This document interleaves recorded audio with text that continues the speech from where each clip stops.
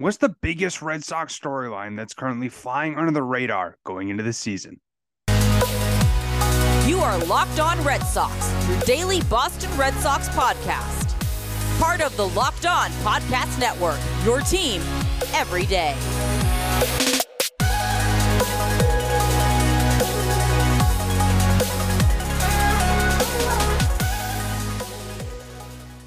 I want to welcome you back into the Locked On Red Sox podcast, and thank you so much for making Locked On Red Sox your first listen of every single day. I am your host, Jake Nazuski, and today I am joined by a very special guest and Red Sox beat writer for the Boston Globe, Alex Speier, and he answers some of the biggest questions going into the Red Sox season, such as could Bryan Mata and Brandon Walter find a way to sneak on to the 26-man roster? What's the biggest storyline that's flying under the radar currently going into the season, and much, much more? Let's listen in to Alex and I's conversation now. One thing that, a lot of fans are really curious about, we've heard about, the vibes. Are they good? Are they bad during spring training? A lot of question marks going into this season.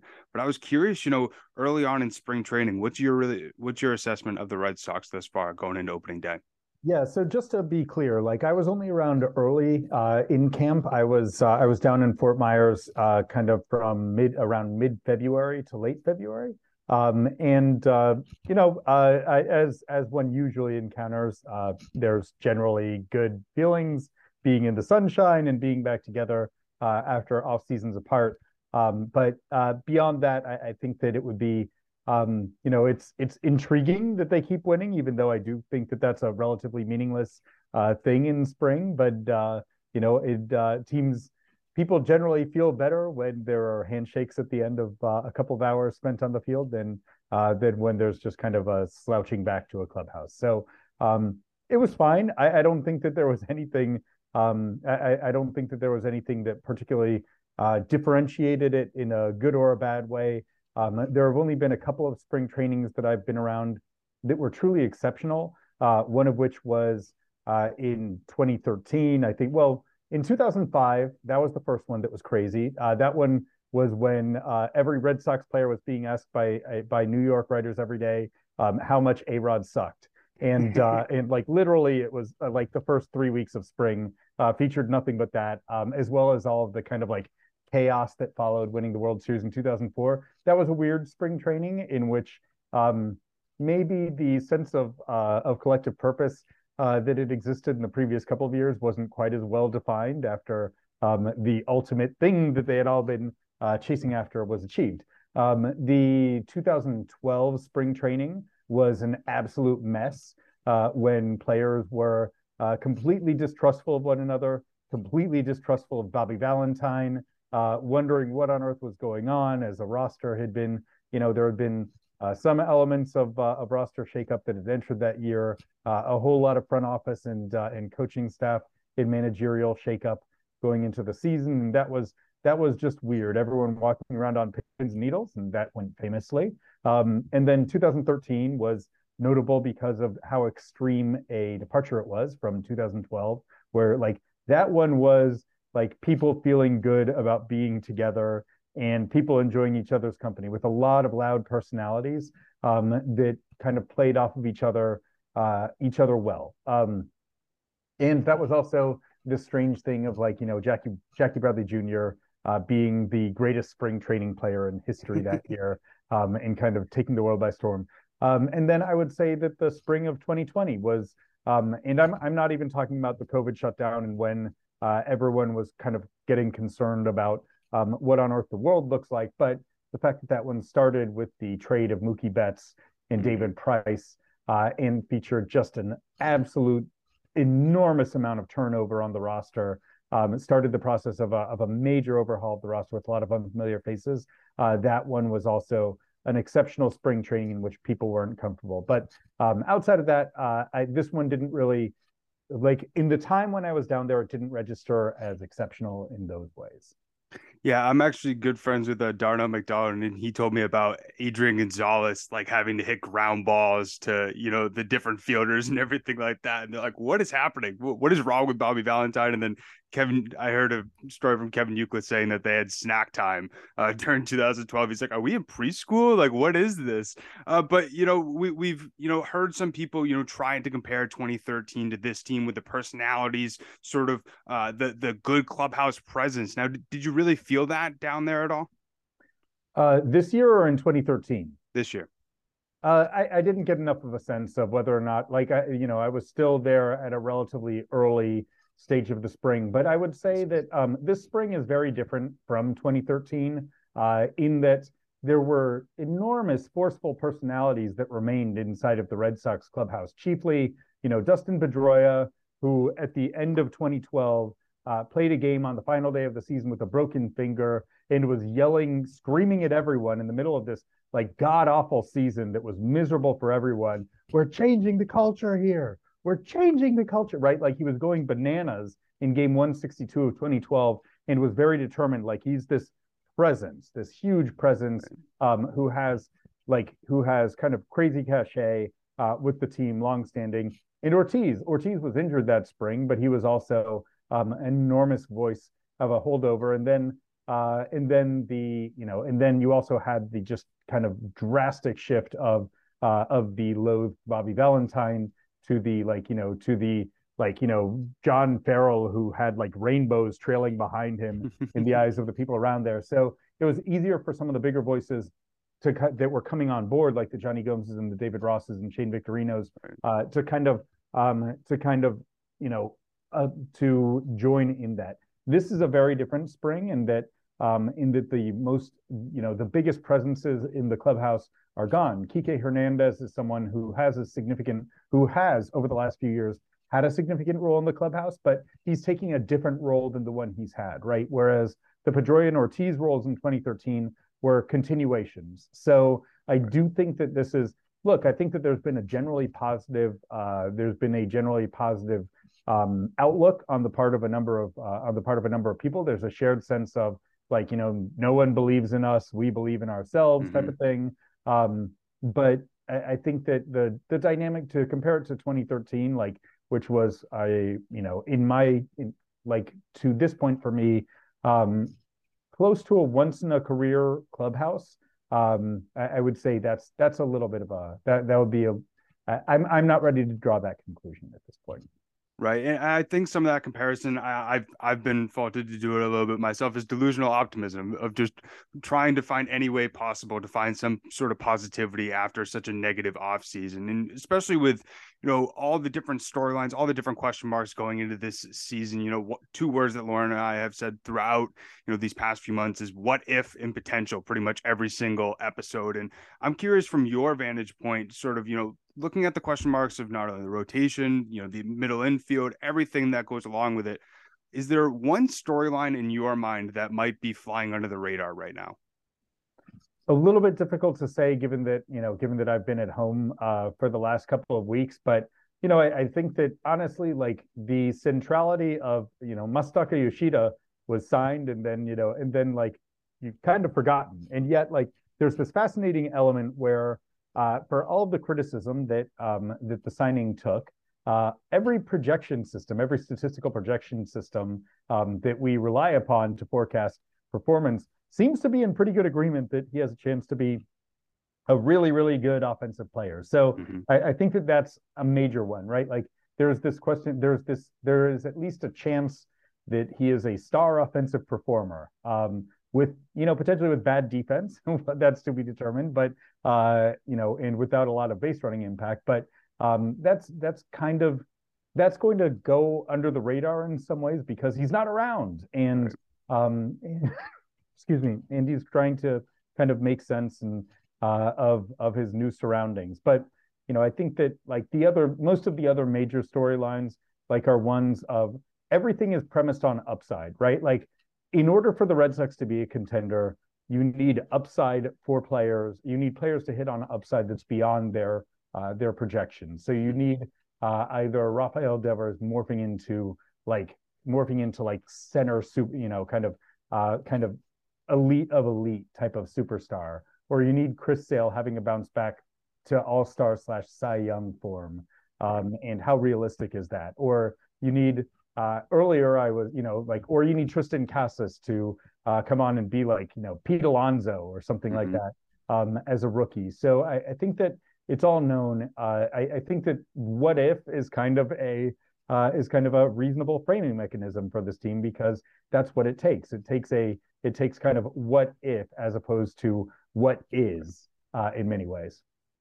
I hope that you are enjoying my conversation with Alex Speier, but I just want to take a second to talk to you about FanDuel. So the midway point of the NBA season is here, and now is the perfect time to download FanDuel, America's #1 sportsbook, because new customers get a no-sweat first bet up to $1,000. That's bonus bets back if your first bet does not win. Just download the FanDuel Sportsbook app. It's safe, secure, and super easy to use. Then you can bet on everything from money line to point scores and threes drained. You can even bet on Celtics, Bruins. They're super hot right now. You can even look into some of the futures regarding the Red Sox. But plus, FanDuel even lets you combine your bets for a chance at a bigger payout with same-game parlay. So don't miss the chance to get your no-sweat first bet up to $1,000 in bonus bets when you go to FanDuel.com/lockedon. That's FanDuel.com/lockedon to learn more. Make every moment more with FanDuel, the official sports betting partner of the NBA. Now let's get back into my conversation with Alex Speier. And we're already starting to see those question marks be answered early on in spring training of the, durability of this Red Sox rotation. You see Whitlock, Bayo, Paxton go down early on, and who knows if they're even going to be ready for opening day. And, we had one of our Twitter followers ask, if they aren't ready for opening day, who would be the likely candidates to fill in those spots? Yeah, they love Cutter Crawford. I think that they feel pretty strongly. First of all, opening day, not the be all end all. That's kind of worth restating. The first couple of weeks of the season, you're able to, you have a bunch of off days, and you'd be in April, you're going to be holding guys back anyway in terms of their innings loads. So that's not the, if those guys are available by mid to late April, then I don't think that that's viewed as being a terribly big impediment. But part of that is because they do have the confidence that they do in Cutter Crawford, who, if you look at kind of that run that he had from beginning of July until about mid-August, who was the last Red Sox homegrown pitcher who you saw having a run like that in the starting rotation, where he was, I think that he had over an 8-start span, he faced 7 teams that ultimately made the playoffs. And over that 8-start span, where he's averaging more than 5 innings an outing, he had an ERA in the low 3s with great strikeout to walk numbers. Like, he showed terrific competitiveness and the ability to adapt an arsenal to a game plan against really good teams. So I think that that's kind of beyond the 7 identified starters that everyone has said 7 starters. I always thought that, that Cutter Crawford's default was going to be AAA Worcester, but I think that they viewed him as being a big league ready. They view him as being a big league ready starter, who they don't mind going to. And so him, along with, Sale, Kluber, Houck, and Pivetta to open the season seems like a fairly likely alignment, I think. Yeah, that makes sense. And, his name has been one that has been most talked about to fill in that spot. Josh Winkowski, another guy who could be a possibility as well. But, 2 other pitchers who have been, sort of the talk of spring training thus far. And one of them who's going to be going against Puerto Rico today is Brandon Walter and Brian Mata as well. And I'm curious from what you see. In my mind, I think that they still need a little bit more time in AAA, especially, with Walter having the next strain to end the season, Mata overcoming, Tommy John surgery. But could you see them find a way to sneak on the 26-man roster? I would view it as unlikely for both of them to open the season because they need to build up, right? Like, there's if those guys had both been coming off of a season or 2 of 120 minor league innings, if they had Chris Murphy's track, then you would consider them kind of positioning themselves as performers at the beginning of the year. But you, with both of those guys, I think that they are proceeding carefully.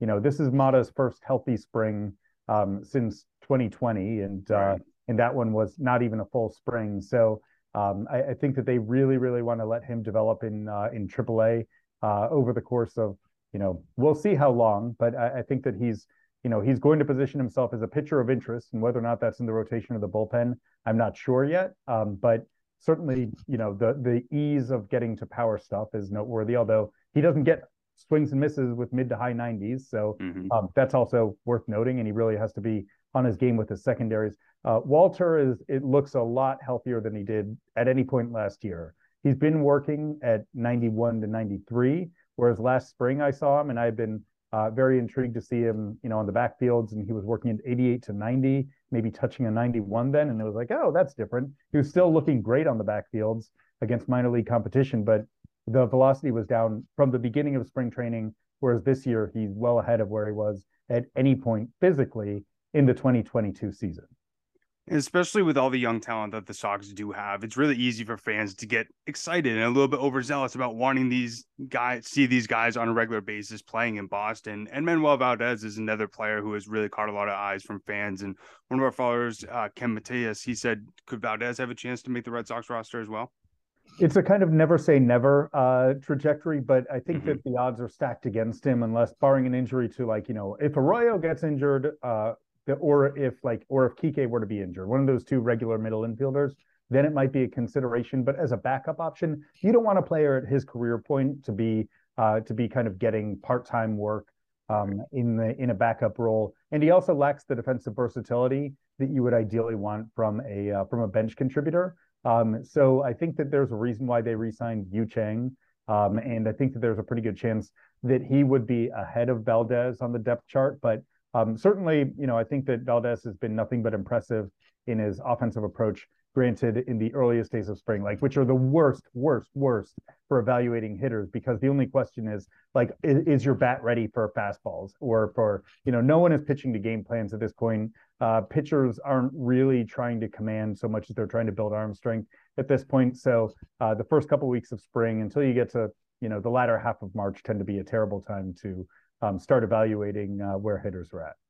That makes sense. And, this year compared to others, I see a lot more openings in the Red Sox roster, from Raimel Tapia, Jorge Alfaro, the ability to be able to make the roster signing on a minor league deal. And, we have PD43. He said, other than, a backup catcher and Ref Schneider, who will be the two other reserves when the regular season starts?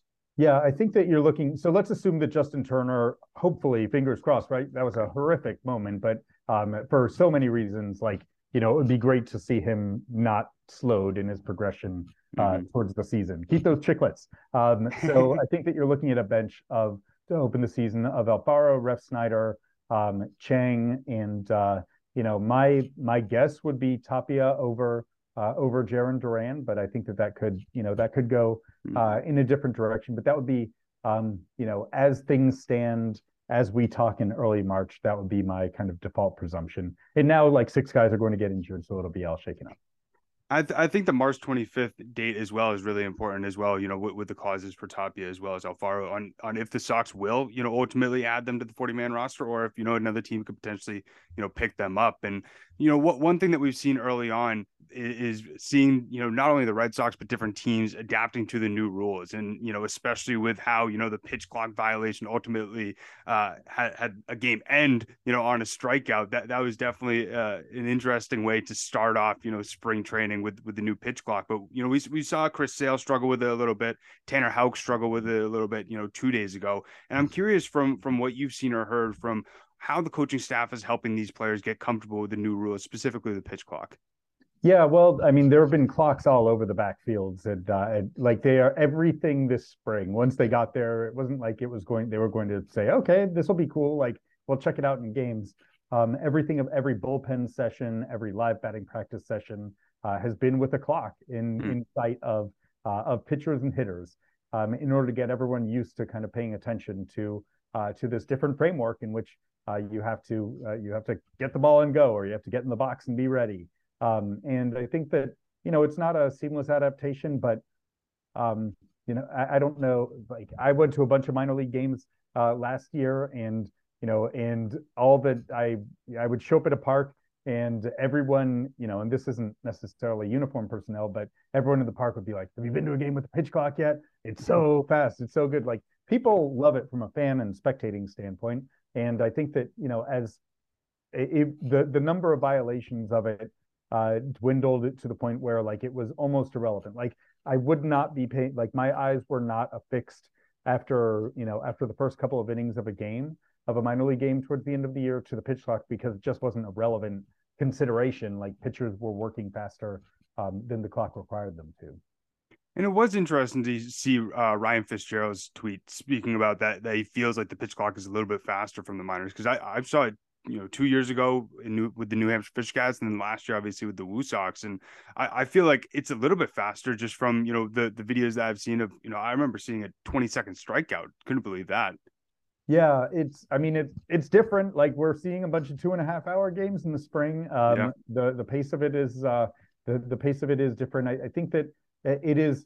I think that the level of vigilance that umpires have been instructed to enforce it with is different than it was in the minors, even last year. That like they decide that Major League Baseball was tinkering with the idea. Okay, do we kind of like ease into it and let people get used to it for a little while? And they said, no, we are going to start out with with sirens blaring as soon as anyone starts violating this stuff, because like you don't want to have guys easing into it. You want them to be ready come opening day for there to be as few mistakes as possible regarding this new way of playing baseball. I'm laughing because it just makes me think of the foreign substance and Sergio Romo taking his pants off, and Max Scherzer like just taking his jersey off and everything like that. But I get it. They got to force it immediately to help not only fans, coaches, but also players to ultimately get used to it. But one thing that I was really intrigued about is one of our Twitter followers, March Mazinus, she said, what's the best part of being a beat writer? Why? And what's the worst part and why?